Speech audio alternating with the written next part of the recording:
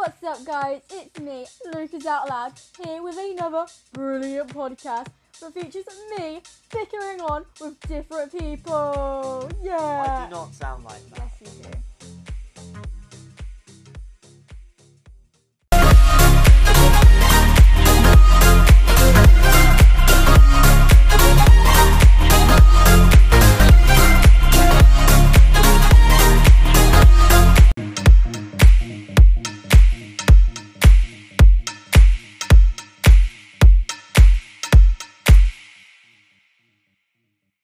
Everyone. So here we are with Docker here. Hello, Docker. Hello. How have you been? Not too bad lately. I've let the beard grow out because I've got nowhere to go. Fair enough. It's been a long time, man. Since I last saw you. It has, yeah. As long as you're keeping well, then that's great. And eating all those nice stuff you like to eat as well, because I know you do a lot of videos of you eating some strange stuff. Well, yes, but it has. Let's put it this way: when I'm able to go to conventions again, I'll probably need to buy new cosplays. Oh God! Because I'm a man in my 30s now, so I don't have the metabolism I once had. Oh, bless you.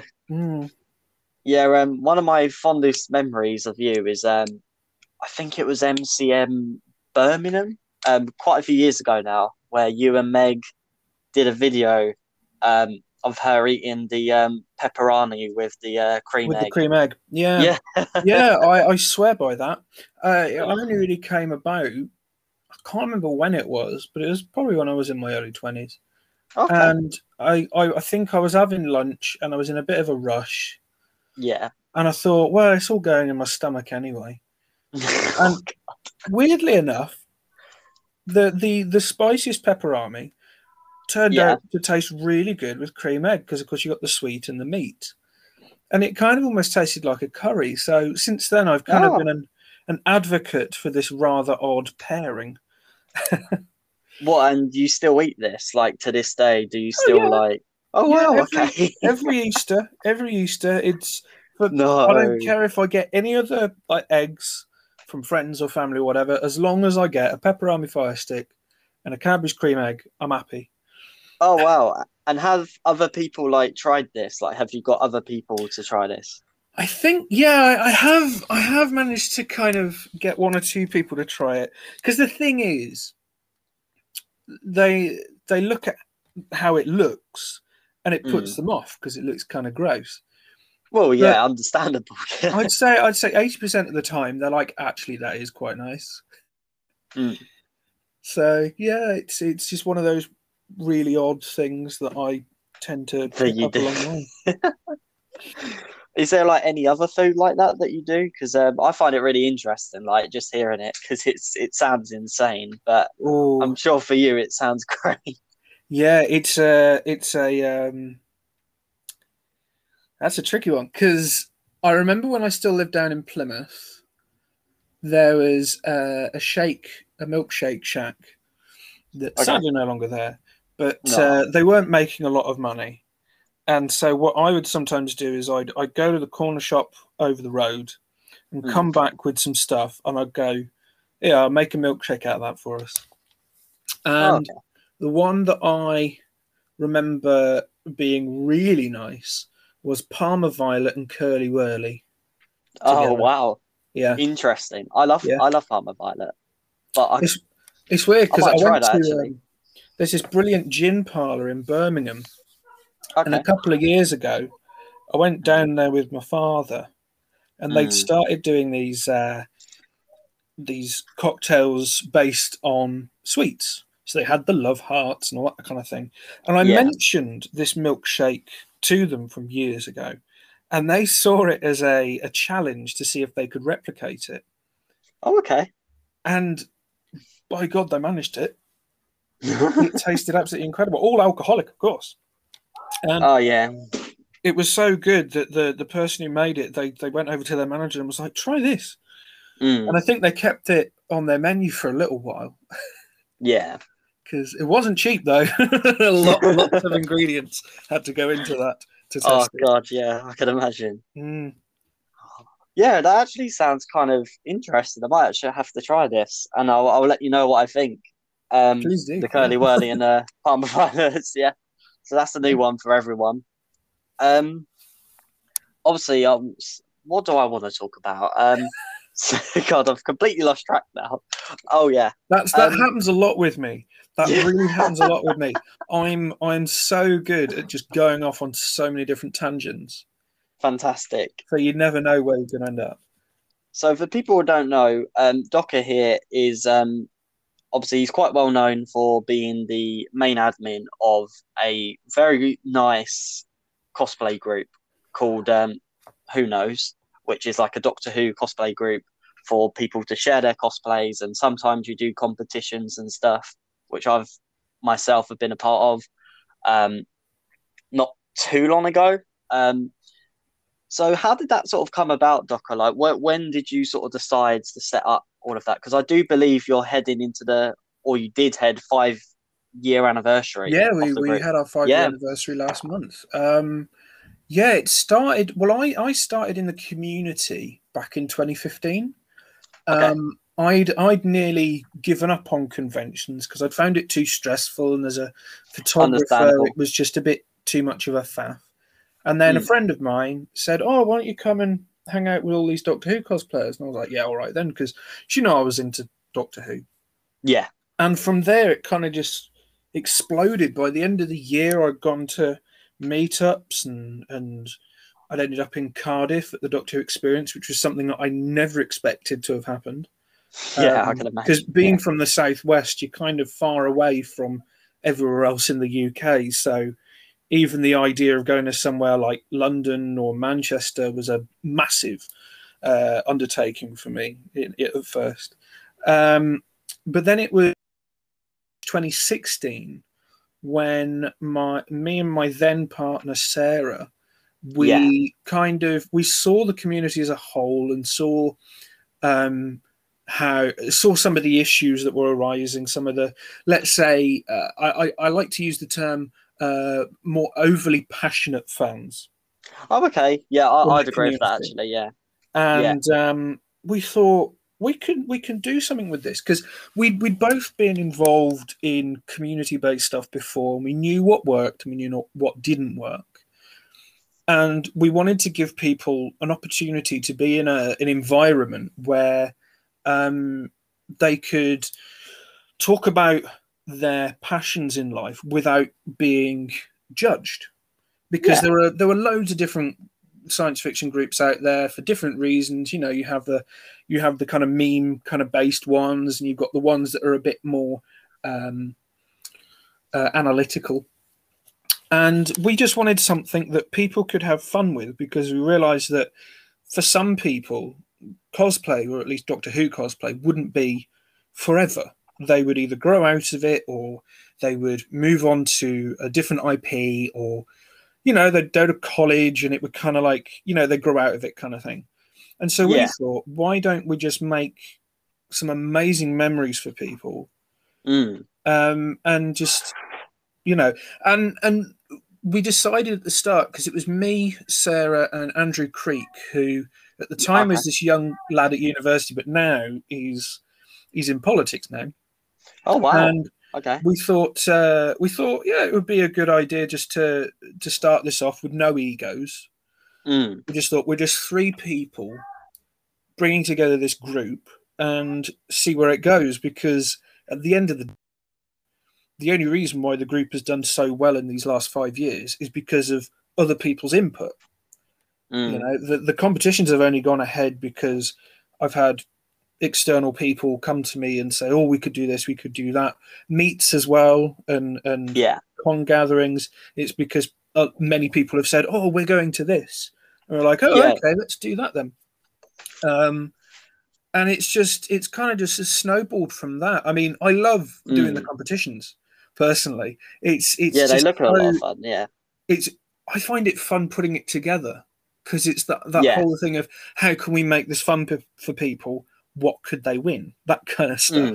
And it brings people together. you know. And we've always said that even though we're a Doctor Who cosplay group, we're a community first. So yeah, definitely, yeah. It's not just about that. It's like if you've got an interest in anything, if you want to show off a new cosplay that you're particularly proud of, share it regardless, and you'll get great feedback. Definitely. If you want to sell something on there, that's fine, because at the end of the day, you'll be helping out another fan with something. You know, yeah. We're quite relaxed, and we've had people who have near enough given up on the community come to this group and felt invigorated again. I can see that. So it is good as well for the fact that a lot of people in the community are dealing with things in their lives, or you know, I mean, I'm on the autistic spectrum, and so I know many other people in the community who are the same.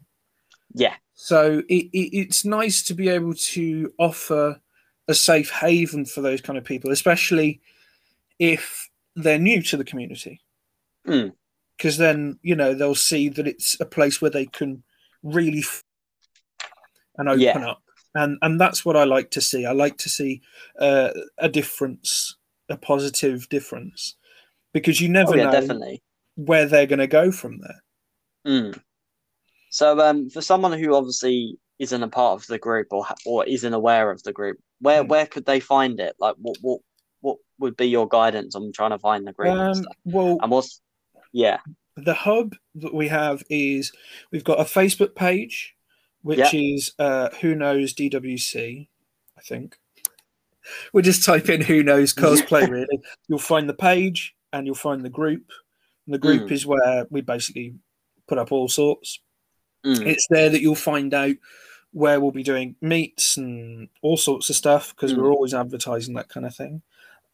We also have a Twitter, which is manned by one of our main event coordinator, who got signed up just before all of the lockdown, which is Mira. She runs the Twitter page. Brilliant. We do have an Instagram, but I've forgotten the password, so I haven't put anything on it in a long time, which is a shame. But yeah, we're pretty easy to find, and then that's good, and get involved with.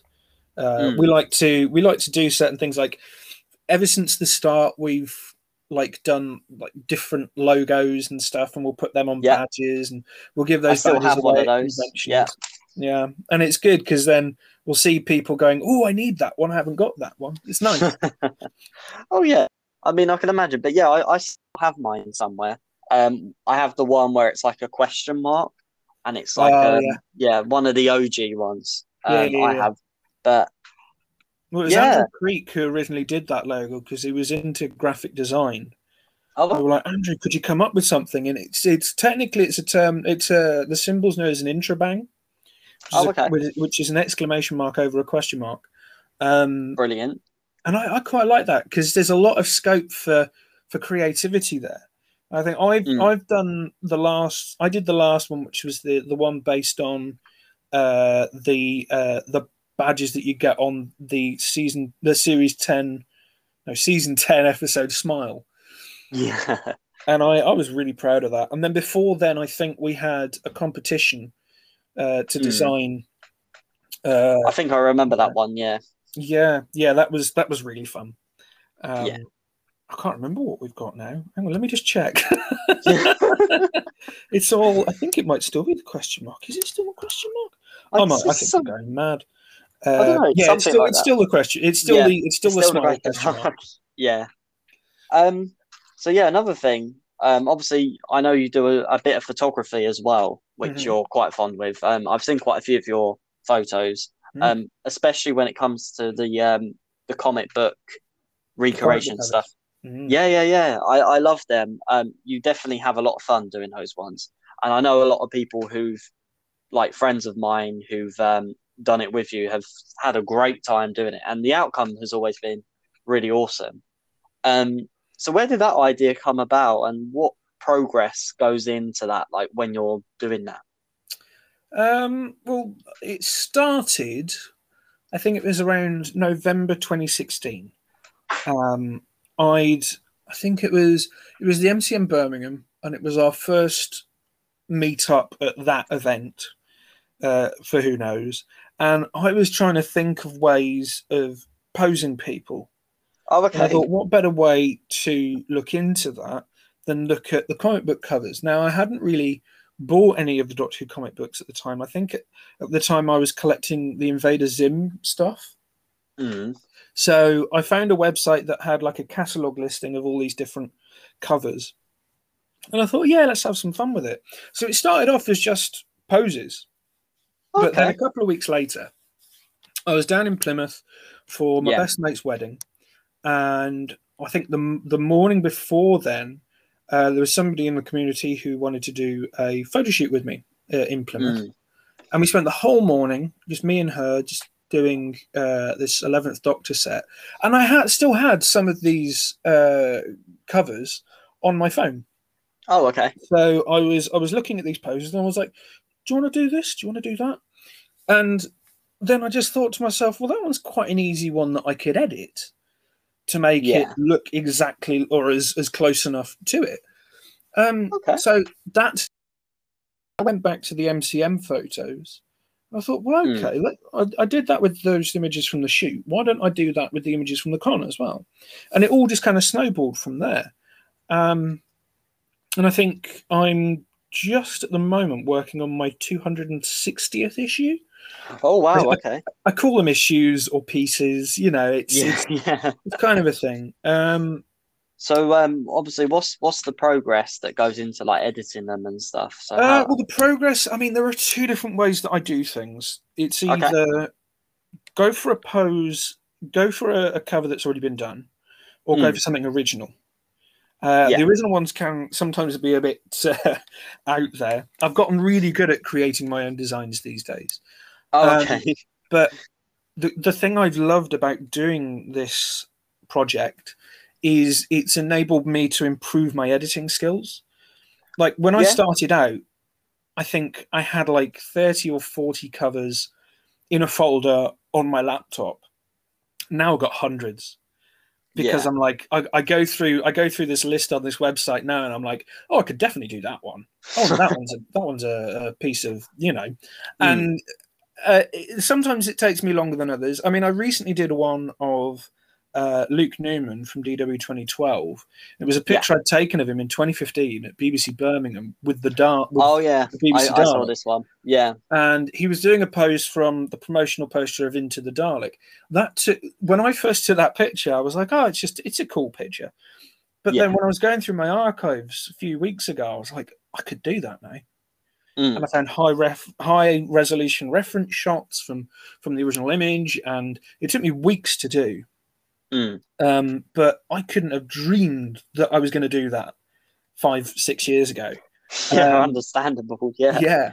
But when it comes to like my own when it comes to it, I'll turn up at say a convention or a meetup, and I'll think to myself, I'm going to do 5 covers today, or I'm going to do 10. It depends on how many people are there. Often I tend to see if I can work with new people, because it's a good way to get them involved in the community a bit more. Definitely, yeah. And then if there aren't as many new people, I then take precedence over either newer cosplays, or if somebody's turned up in a cosplay that's exactly the same as a cover that I've actually got on my phone. Because then I'll be like, we have to do this. We have to do it. And then I'll show them and they'll go, oh, yes. So that's always fun. But I never try to kind of overload myself. And I try my best not to disappoint people. Because as a photographer, I've always said the two main things you've got to have as a photographer is be trustworthy and reliable. Oh, yeah, Everything definitely. else is just subjective. Mm. So I've always made sure that I've got enough time on my hands for it all. But when it comes to my original designs, I think it just depends on the surroundings. Like the last convention I was at, which was Science of the Time Lords last year, I just said I didn't know I was actually going to be going until the night before, when 2 friends of mine were like, we're going. Do you want to come? And I was like, do you know what? Yeah, might as well. I haven't come in like 5 years. So I went up there, didn't tell anyone, completely surprised everyone. Brilliant. didn't even turn up in cosplay. I was just there in my civvies, and I was like, I'm going to spend the whole day just doing comic book covers because I knew there were going to be people there that I'd been meaning to work with for years. And because there were just so many awesome surroundings, I just got idea after idea after idea. One of my favorites is one I've got of Katie, Dom's missus. That's right, yeah. I got this fantastic picture of her inside the stalk of a Dalek. Oh wow! Oh yeah. I love that edit so much. I remember the moment I saw the kind of tube, this kind of metal tube at the event. Yeah. I just became giddy. I was like, "We've got to do this." So I bet you love that. Whenever I get excited about a cover, I know it's just going to be mind blowing, because then the first thing I want to do is get home and basically, just upload it and then start working. Even if I am like absolutely shattered, I've had a little bit of help once or twice. Understandable. Aidan Wilkinson more recently in the last year or so. He's been doing a lot of digital art in regards to things like TARDISes and Daleks and what have you. He's actually been doing some work recently for Big Finish. Oh wow! Okay, I didn't know that. Yeah, they've taken some of his pieces, but when he was first starting out, and I was finding it difficult to find high-res pictures of a TARDIS in certain angles and poses, I'd say I'd message him and I'd be like, "Do you know where I could get myself one of these?" And he just sent me a whole folder. Oh wow! And he was like, "As long as you credit me, that's fine." Oh yeah, definitely, yeah.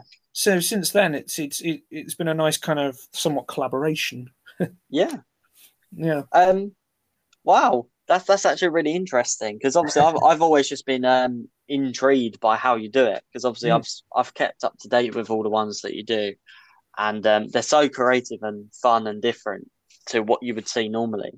Well, it's always because I was a photographer long before I started out in the community. I've been doing it since 2007, but that's a long time. That's only as long as I've been doing it professionally.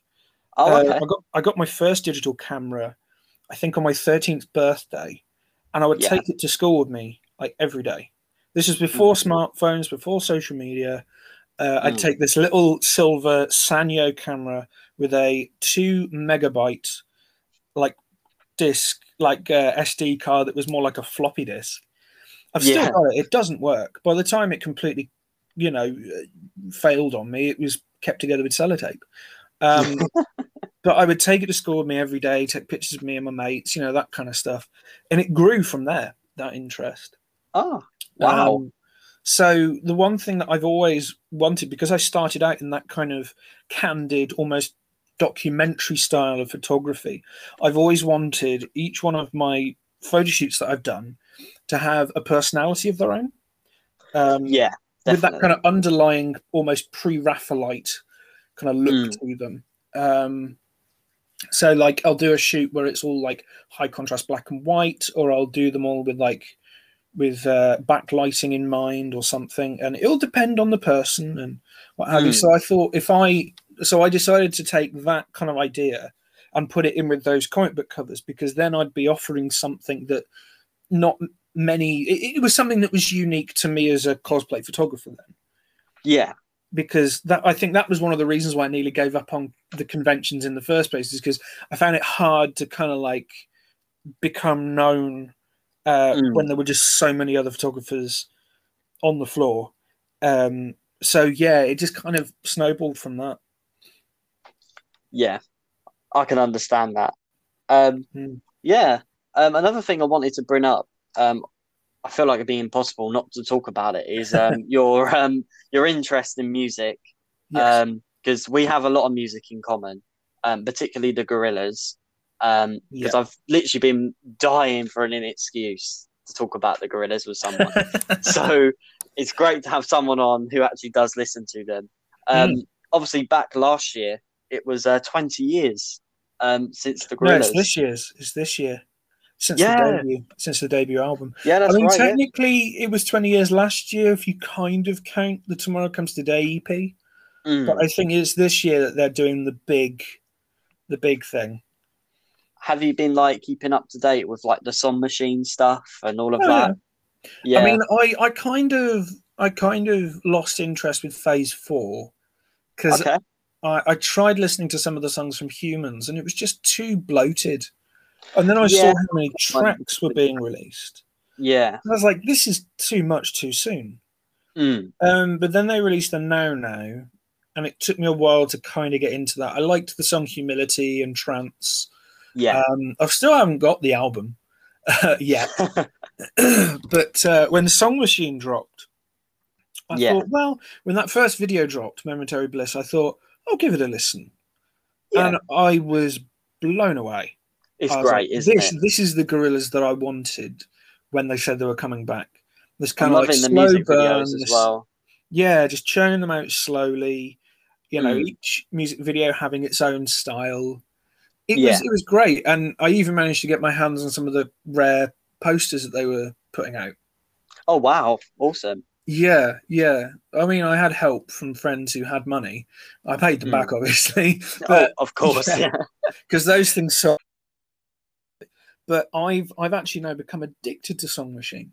I'll put it on at least once a fortnight. Do you have like a particular favourite yet, or is there like one you're leaning to? Oh, okay, that's a good one. Aries is a big favourite of mine, mainly because I love me a bit of New Order. Oh, okay. Having their bassist on hand, it's just a nice sound. I think The Lost Chord is a good one as well. That was a good one. It brings me back to the memories of Plastic Beach, which was an important album for me because that was the year that I moved up to Birmingham, and I've got a lot of nostalgic memories kind of connected to the songs from Plastic Beach. That's nice. It's always good when you can relate to songs. Yeah. Okay. What's that? It's always good when you relate to the songs and the lyrics, especially. Definitely. I think the ones that I really like from Song Machine, at least the ones at the moment, I really liked Strange Times. You can't beat that. That was great. That generally got me by surprise as well. Pink Phantom I liked as well, because I did not expect them to get Elton John in that. They've been trying to get some of the bigger artists on for years. Yeah. I remember reading that back in the day that they had been trying to get Bowie on Plastic Beach. It's such a shame they didn't get that because I'm a huge. I mean, Bowie they got Lou Reed instead, so I think that's a good kind of. Oh yeah, definitely. It's a shame though because I think he would have done it. I think. Oh yeah. If he was approached by it, I guarantee David Bowie would have. I mean, there's loads of footage from Plastic Beach that's not really seen the light of day. Yeah. I mean, there's a track they did with the Horrors. Oh, okay. There's a fun story behind that, actually. They were going to say, in fact, they did say on the pirate radio station episodes that Murdoch did, he stated that the Horrors were actually all his children. Oh. He had a load of illegitimate children who somehow unexpectedly had found one another and became a band without knowing they were related, and that was going to be the thing. But I mean, they got Marky Smith from The Fall, and they got Lou Reed in there. So I mean, it's still a pretty great album. Definitely. Do you have like a particular band favorite member? Because obviously you've got 2D and Murdoch. I've got to say it's always going to be Murdoch. Because really? Ever since I started listening to them back when they started out, I think I was 13 at the time. And I remember when Clint Eastwood came up on the radio. Oh, because I'd have to wake up early in the morning for my paper round. And I remember I think it was Scott Mills, because he would do the pre-breakfast show. And he said that it was made by the guy from Blur. And my brain didn't click, so I was like, what, Jarvis Cocker? To this day, I'm like, why did I think it was Jarvis Cocker? That's pulp, you moron.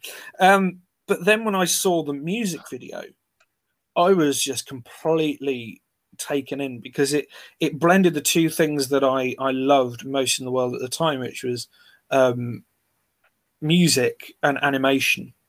Not so much animation, but cartoons. I used to draw a lot of cartoons when I was a kid. And the moment I saw Murdoch and I saw the whole Satanist thing and I saw the bass guitar, there are pictures of me somewhere in the ether. I don't think I have them anymore. But there are pictures of me in denim jeans, a grey, like thin jumper with a upside down wooden cross necklace made by my grandfather.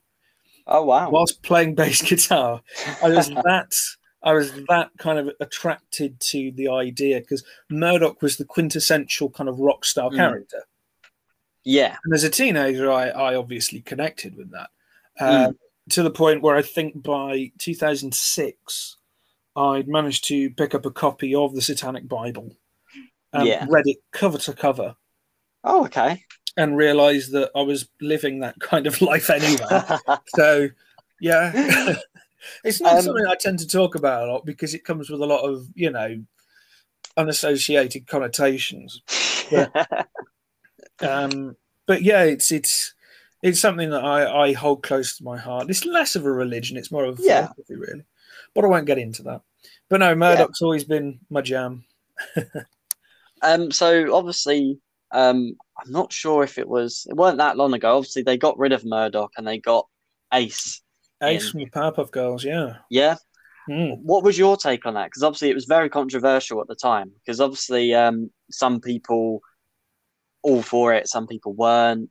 And that connection to Powerpuff Girls, which a lot of people didn't expect, but they do kind of hint it. Because I know Gorillaz themselves have actually come out and said, yeah, we love the Powerpuff Girls, and they actually had to ask for permission to use the character as well, which was a great thing to hear and stuff. But what was your take on it? Because obviously that was a bit different. I see it as no different as to when Ringo from the Beatles was replaced for a short while he had his tonsils out. Yeah. It's all power for the cause, really. I mean, it wasn't like we couldn't still see Murdoch in the picture. He was just in jail. Yeah. So exactly, to me, it was just more of the law being played out. Yeah. So I didn't really mind. The guy could play bass. Yeah. I think the only thing that I found was a shame was that we never really got to hear him talk or anything. So that was a bit of a. I was like, so he's just kind of there playing bass with a grin on his face. I was like, come on, say something. I just want to point out, for people who don't listen to Gorillaz, these are animated characters. Yeah, they're all there. Yeah, in case anyone's getting confused. They are animated characters. No, they're quite universally known. I'd still consider them to be quite a cult. I'd say that as well. Yeah, because weirdly enough, do you know they've only had one number one? Yeah, it's very weird. Yeah. I would have expected them to have had more than that. Yeah, but I mean they've won awards and stuff. Oh yeah, of course. Chart-wise, it's never really. But then again, you look back at how the band started out and how it was supposed to be like a rebellion against manufactured music and everything. I suppose it's only right that they don't storm the charts. I mean, they do well with album sales. Oh yeah, definitely. But I think since physical singles have gone the way of the dodo, I think that impacted them heavily. I mean, you can see that a lot with Phase 3. They had so many plans laid out. You know, there was a fan club they'd made. I think competitions as well, and the website was kind of like chapter based. But I liked that. The problem was between Demon Days and Plastic Beach, there were no physical singles, so they weren't making their money back on B-sides and all sorts of stuff. But they were still making the music videos. Yeah. So it kind of ended up petering out, which is a real shame. But I think this new way they're doing it with Song Machine, where they're bringing out a track, like they were bringing the track out once a month. I think it was a really clever idea because it gave people the opportunity to experience it slowly and let it all soak in and talk to other fans and bring up new theories and stuff. It was like the old days with the message board. Yeah. I used to be quite involved with the Gorillaz official message board back in the day. I'd come home from school, wow. switch on my old Dell computer, and I'd just start typing and chatting with fans from all around the world. It was really nice. Oh wow, that actually sounds really cool. It was, and the slash fiction. It was all nice great. stuff, really. I mean, other people I've talked to about it since, they've said to me, "Oh no, I had a horrible time with it." I was like, "Really? I loved it." I didn't find it, nasty in any way, shape, or form. It was great. So, do you have like a particular artist you would like to see them work with, or you just not that particularly bothered? You just happy to see? I would like to see them work. Part of me would love to see them work with either all of U2 or at least one of the members. Oh, okay. If you got them just even individually, if you had Bono on vocals or Edge on guitar or Larry Mullen Jr. doing drums or blimmin' out Adam Clayton doing a bass off with Murdoch, that would be amazing. Yeah, that sounds really cool. Possibly Jeff Lynne, because he could bring strings in a powerful way. Possibly Trevor Horn, who's known for not only the Buggles but also Art of Noise. I think he could bring in some amazing experimentationalism to the mix. Trying to think now. I mean, I would have had one. Unfortunately, he's passed away now, but the Prodigy would have been really good. Oh, with like Keith Flint. Yeah, I feel like that would have been a bit different. And I would have liked to have seen what they would have done with that. Perhaps I'm thinking older acts as well, like Tracy Thorn of Everything But the Girl. Get her vocals on there. Absolutely incredible stuff. She started out in the 90s working with the likes of Massive Attack, doing vocals for things like Massive Attack. Maybe a few like more punk artists or post-punk artists. They obviously had fun with the guy from New Order, but I'm thinking maybe get Nightingales or Swell Maps. Yeah, just some of those kind of like post-punk acts that really kind of, because this is the thing, right? Is I only found out a couple of years ago that the 80s had an incredible indie scene. But it wasn't about charting music. You had loads of independent record labels like Factory and Postcard Records in Scotland, and what was the other one? Cherry Red Records, and they were all like pumping out these amazing artists. They only released like 2 or 3 singles, but they sound so refreshing above all that electronic sonic sound of the 80s that you're usually used to. Yeah. So it's. I think it would be great of them to, because I think it would depend on how they'd utilize some of the artists. Because I mean, one of the things that I really took umbrage with when it came to the Humans era, how they used Noel Gallagher. Okay. Because I listened to the track. I heard of somebody that Noel Gallagher was going to be on a Gorillaz track, and I was like, what? I was like really excited about this. I mean, this guy's a wordsmith. He's a musical genius. I followed his work for years. But then I heard the track, and I was like, where is he? Where actually is he? And then I saw him playing with them on the Graham Norton show, and I'm like, he's completely lost in the mix. There's too many cooks. And I think that track, We Got the Power, is the archetype of the album as a whole. Everything's lost in the mix. There's too many cooks, which is, it's a huge shame. Yeah, it is. Yeah, but I think in some ways this pandemic has done Gorillaz quite a service. Oh yeah, it's meant they've had to strip everything down, become more creative. I saw footage of their live shows in December. Yeah, and some of the stuff they got up to was brilliant. They had like holograms. They had Murdoch and 2D doing sound booth stuff in between tracks. They even got Matt Berry to do. Oh, I love Matt Berry. Dennis Hopper's place for Fire Coming Out the Monkey's Head, and I was like, "Who's better?" Genius. And it just looked really cool. It was this kind of like camaraderie, just getting together in the Kong Studios basement and just having fun. just jamming out. Yeah. And that's the kind of stuff that I like to see. Definitely, yeah. Mm. So, what I'll bring up now is I feel like you probably knew this was coming anyway. Yeah. DW 2012. Yeah. To be Auntie honest, Val, if you didn't, a lot of the fans would be like, "Come on, Lucas, you had one job." And I know that sounds kind of egotistical of me, but you wouldn't believe it's been years since I've been on it, and I still to this day get people coming up to me. Oh. So obviously you played the character of the Valyard, or an incarnation of the Valyard.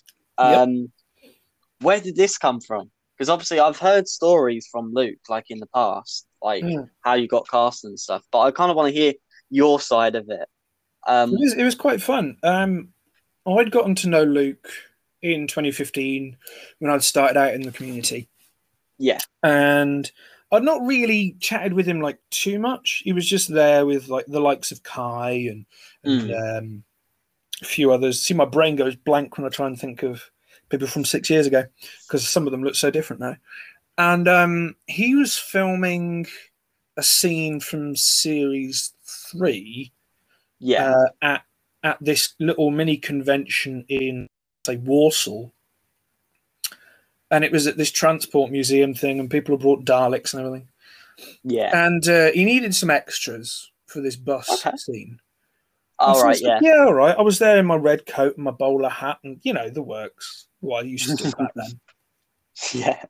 And afterwards I was chatting with him and I was like, you know, Luke, if you ever wanted to, like, put my coat in your TARDIS, just have it hanging there, you're more than welcome to.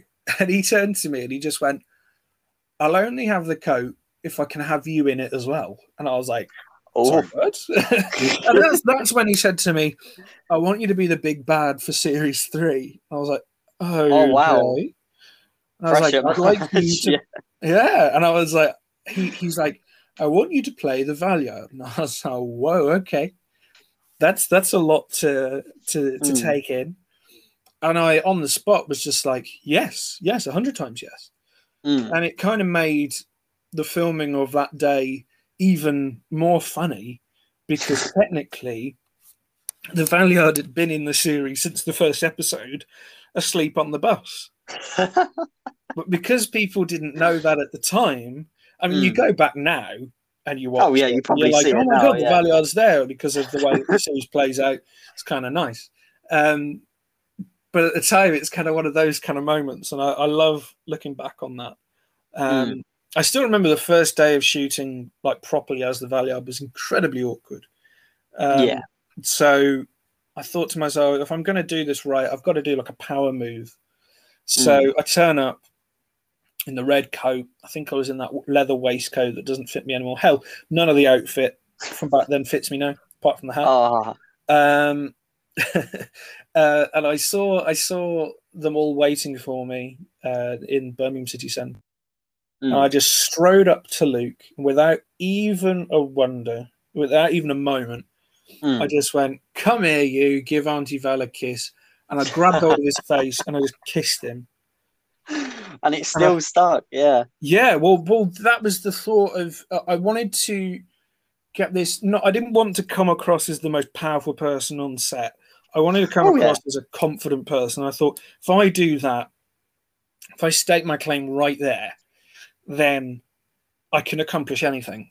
And Luke seemed to like that kind of thing. And we went to this graveyard, which I've been to in the past for photo shoots and whatnot. I'd suggested it to him. And because it was like the beginning of autumn, all these leaves were coming down. And of course, Kai was having a field day because he was the one filming it. He was like, I'm going to do so many establishing shots. I was like, yeah, slow motion establishing shots, do it. And I had to do things like roaring and shouting and stuff, and I'd never really done that before. So I was like, I'm trying to figure out who this character is, but I'm performing the last bit first. So when it came to the following day of shooting, that was a trial and a half, because Luke had managed to obtain this nightclub in Digbeth, which is just up the road from Birmingham. Yeah. And I remember because I live not too far away from there. So I was waiting at the bus stop near to where we needed to be. And I saw Luke and Kai coming up the road rather sheepishly. And they were like, oh, it's a rough area, isn't it? And I was like, not really. He was like, oh, I was worried I was going to get stabbed. I was like, yeah, by a disgruntled art student, maybe. But we made it to the location only to find that they were packing up all this Halloween stuff. It was incredibly busy in there. And I could see Luke's heart just sink. Because he was like, we're not going to be able to film anything. It's too loud. So we did like a few scenes, few lines of dialogue, which I would very seldom keep to throughout my time as a father. Seriously, when it came to the movie, I didn't actually properly read the script. I would just go up to Luke and I'd be going, what do you want from me here? And he liked that. He got used to it. But anyway, back to this second day of shooting. It was just getting noisier and noisier. He was like, oh, we can fix it in post. I could see that he was still kind of struggling. Then the owner comes up to us and he's like, are you guys having issues when it comes to filming? We were like, yeah. He goes, well, I've got an empty warehouse building around the corner. Oh, wow. Use that instead. And we were like, yeah, let's go for it. So we turn up there. He leaves us there to our own devices. And it was very cold. But we spent hours in there because we kept on laughing. We couldn't, the three of us, we couldn't keep a straight face. Because I think Luke noticed quite that I also had a passion when it came to the whole cinematography of stuff. Yeah. And so when it came to like establishing shots and shot for shot kind of things, I was like, let's mix things up a bit. Let's add a few more kind of like cuts to this. Even when it came to him just walking towards a table and sitting down, I was like, let's get this kind of atmosphere going. I remember asking him for cranberry juice and a bag of popcorn because I basically, before we'd even started filming, I'd kind of figured out the backstory or the backstory of my version of the Valeyard. Yeah. And the idea was that he had a sweet tooth. But it made it so when the sugar crashes started, he would get incredibly angry. And originally, I was going to, because he brought me a carton of cranberry juice. I brought this like cheap glass, almost like a whiskey glass kind of thing. And I told myself that I was going to, at one point, lose my temper and smash it on the ground, but not tell Luke. So his reaction would have been properly real. But then when it came to it on the day, I thought, nah, because if I screw up the take, we can't. Yeah, you're stuck with a smashed glass. Yeah. Yeah. So instead, I kind of relied on I put on 3D glasses at one point. I think. Yeah. At one point, when he came back into the room via transporter, I offered him some popcorn, like I'd been watching him on a screen. Just make all these little things. I wanted it to be because it was like the series finale. I wanted it to be as momentous as possible. Definitely. I mean, you definitely look like you was having a wow of a time. Oh, it really was. It really shows on screen that you were just absolutely loving being there and just. I wouldn't necessarily call it intimidating Luke's doctor, but you were kind of really pushing his buttons just by being forward. To be fair, that was a nice twist to it. Yeah. I wanted to push Luke's boundaries as an actor and a filmmaker, basically. Yeah. I wanted him to know that if we were going to do this, it was go big or go home. So even now, we'll chat occasionally about stuff, and he'll ask me questions on. So I'm writing this script, blah blah blah blah blah blah. What do you think? And I'll add like a little input or two. I'll be like, well, you could do this, you could do that. And sometimes he takes it, sometimes he doesn't. But the thing that I've always said is I've never let my ego get into his dream. So at the end of filming series 3, I said to him, look, if that's the end of my character, I'm fine with that. If you want to bring me back, just let me know. But I'm not going to be begging you. But the strange thing was the episode didn't premiere on YouTube until around that Christmas time. So I'd already gone to my final convention of the year. and people had no idea what was going on between me and Luke. And then it happened over Christmas, and then January I was at Silence of the Time Lords in 2016, and I was having people coming up to me going, "Dude, that was awesome!" And I was like, "Really? Okay," because I'd watched it, and I was always quite critical. I was like, I could have done that bit a bit better. That's a misstep. I get that. You know, I was the same with my one when it came out. Very critique on it, but then I was like, oh, okay, it wasn't so bad. But it's a very because obviously there's a lot of fans for this YouTube channel, isn't there? Because a lot of people are very passionate about it. I still get people asking me to tell Luke this or ask Luke this, and I'm like, I don't talk to him that much at the moment. It's his thing, you know. I have no input unless he says otherwise. I mean, I would also, I think, by series 4, I'd kind of become the behind the scenes photographer as well. Yeah. So I'd start like taking pictures of what was going on whilst filming, and then I'd put these pictures up after an episode had aired, so people could, you know. So I was saying to Luke, there's so much more scope you could do to expand the fan base. So I was giving him my expertise as a photographer, so as to, you know, broaden that out. And then, of course, I started doing the videos as well, the behind the scenes videos. When it came to the movie, And at first, they were just like little segments that I'd put in other videos in regards to conventions and stuff. But then, when it came to the movie being released, Luke had a lot of ideas. At one point, we were going to rent somewhere out and do an actual premiere, which was ambitious to say the least. Oh yeah, definitely. But then I took it upon myself to make the documentary, The Little Red Doctor That Could. So I used all the previous footage, then mixed it with his final days shooting as the Doctor, interviewed him afterwards, and I thought, well, we've still got a few more shoots to do with other people. Why don't I interview other people as well? And I just made this hour-long just video on his time as the Doctor. And even now, both me and him will go back to it and rewatch it, because it's just really very nice. Good. Yeah. It's very well put together. So obviously, as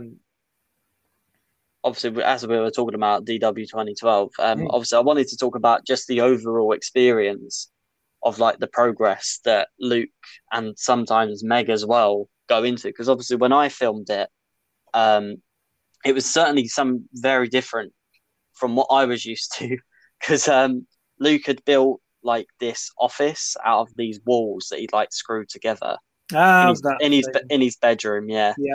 And I'm having to be really serious about, you know, being a businessman, you know, taking over the world, that sort of thing. And then I've got all his action figures of Darth Vader like staring back at me, and then I'm sort of really trying to. And then we had to take it again a few times, because I was like, I can't take that. I can't do it. Like I've got Darth Vader pointing at me, like telling me to join the dark side, sort of. I mean, you think that's weird?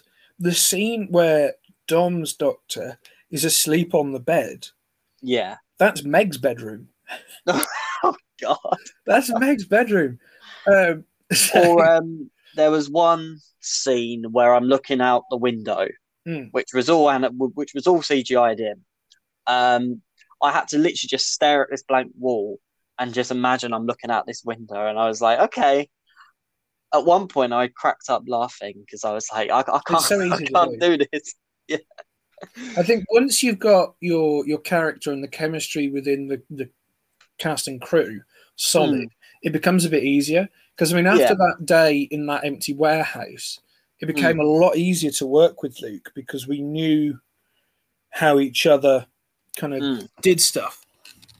So instead of just like giggling away at each other, he'd gotten used to my sense of humor and he'd gotten used to everything. So it was a bit easier to kind of like play off one another. So movie, I think filming my bits was some of the easiest for him, because he'd just go, Doctor, just do what you're going to do. Was most of your stuff improvised then? Yeah. Okay. the scene inside the Master's TARDIS, which is a reshoot, by the way. Oh, okay. Originally, we'd shot it with those planks, those fake walls, and a ceiling. But he really wasn't happy with the outcome, which is a shame because I felt that I'd put in a better performance that day. So what he did instead is, after he'd refurbished his TARDIS, he'd changed the colour of the light inside so it was more Master-ish. And we did this whole scene where we're trying to think of a plan to thwart Omega. Yeah. And at the time, I think Who Knows had run a competition. And the winner would get a few gifts and also get their name mentioned in the DW2012 film. Okay. Now, originally, the name was mentioned on my... Spoiler alert, by the way, if any of your listeners have actually watched the movie yet, maybe skip a few seconds. Originally, the name was mentioned on my death scene. And it was like a little kind of like story that I was telling to the Doctor as I, passed. But that makes more sense. Yeah. But then we had to reshoot the death scene because he was like, we were losing light. It was getting rainy. So I was like, oh, God, it was so uncomfortable. But when it came to reshooting the planning scene, we decided to put the name on the chalkboard for Auntie Val's plan, otherwise known as the Unwin plan. Yeah. Because that was the guy who won's last name. And I thought it was quite a nice in joke. Oh, because it's the plan that's that cool. you couldn't win, but it was also the guy's last name. They must have loved that, though. Yeah. I bet they saw that and they must... Obviously, no one else would know what it is, but they would just be like, oh, wow. It was great. And I think it was Luke who did the little drawings on there, but I added, I think, a little picture of the Valeyard with his lollipop and everything. Oh, that's and great. I just improvised. I improvised like reacting to him and pointing at my little chalkboard kind of thing. And the funny thing about that scene as well is that on the day that I was there to shoot it, only half the cast were there. Oh, okay. So I was having to react to Lizzie giving ideas across the other side of the TARDIS console when Lizzie wasn't actually there.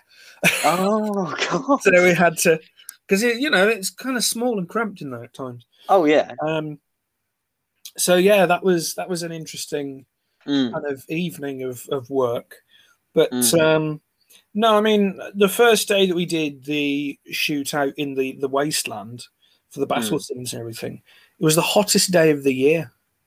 Oh yeah, I remember. I think Luke actually did tell me about that. Yeah. We turned up. He was in a red leather coat.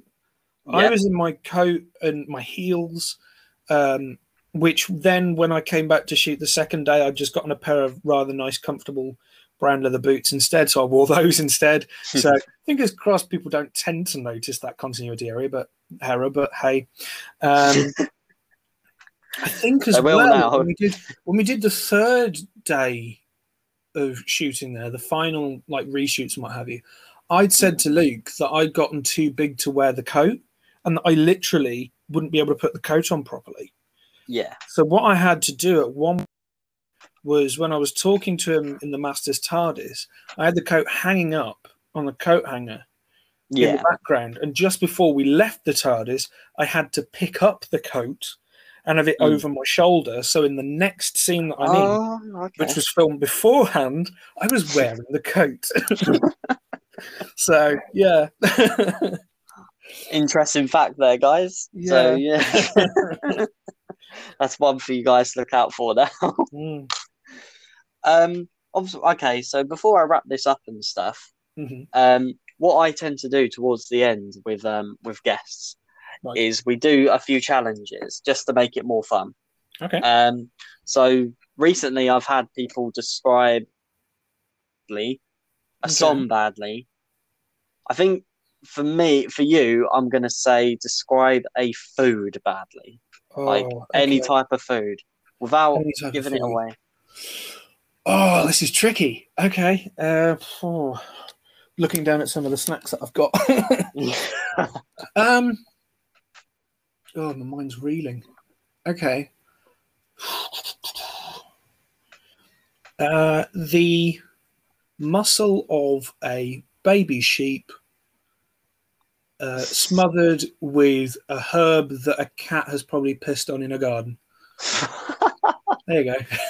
I don't think anything could be like worsely described. That's probably the best one I've had on here. I'm not gonna lie. Well, I don't know. I mean, you could say that fried chicken is a dead chicken that's been smothered in it has been smothered in the effluence of its children. Oh God!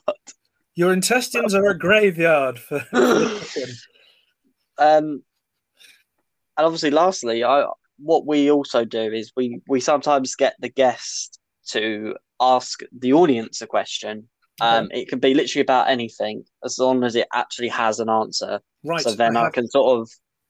I have the perfect question. Fantastic. And it's one that I used to ask when I used to do music journalism.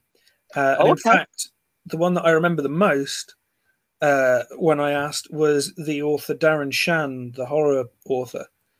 And the question is, if you could be cooked and served up on a plate, what sauce do you think would best complement you?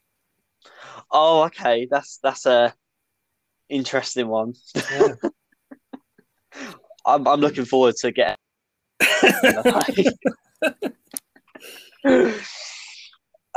So lastly, Docker, just for all of us, for the people at home or wherever you are, if you're on the train or in the car or whatnot, just tell us where we can actually find you throughout social media and stuff. Okay. You can find me on Facebook under facebook.com/trustmeI'mADocker. All one word.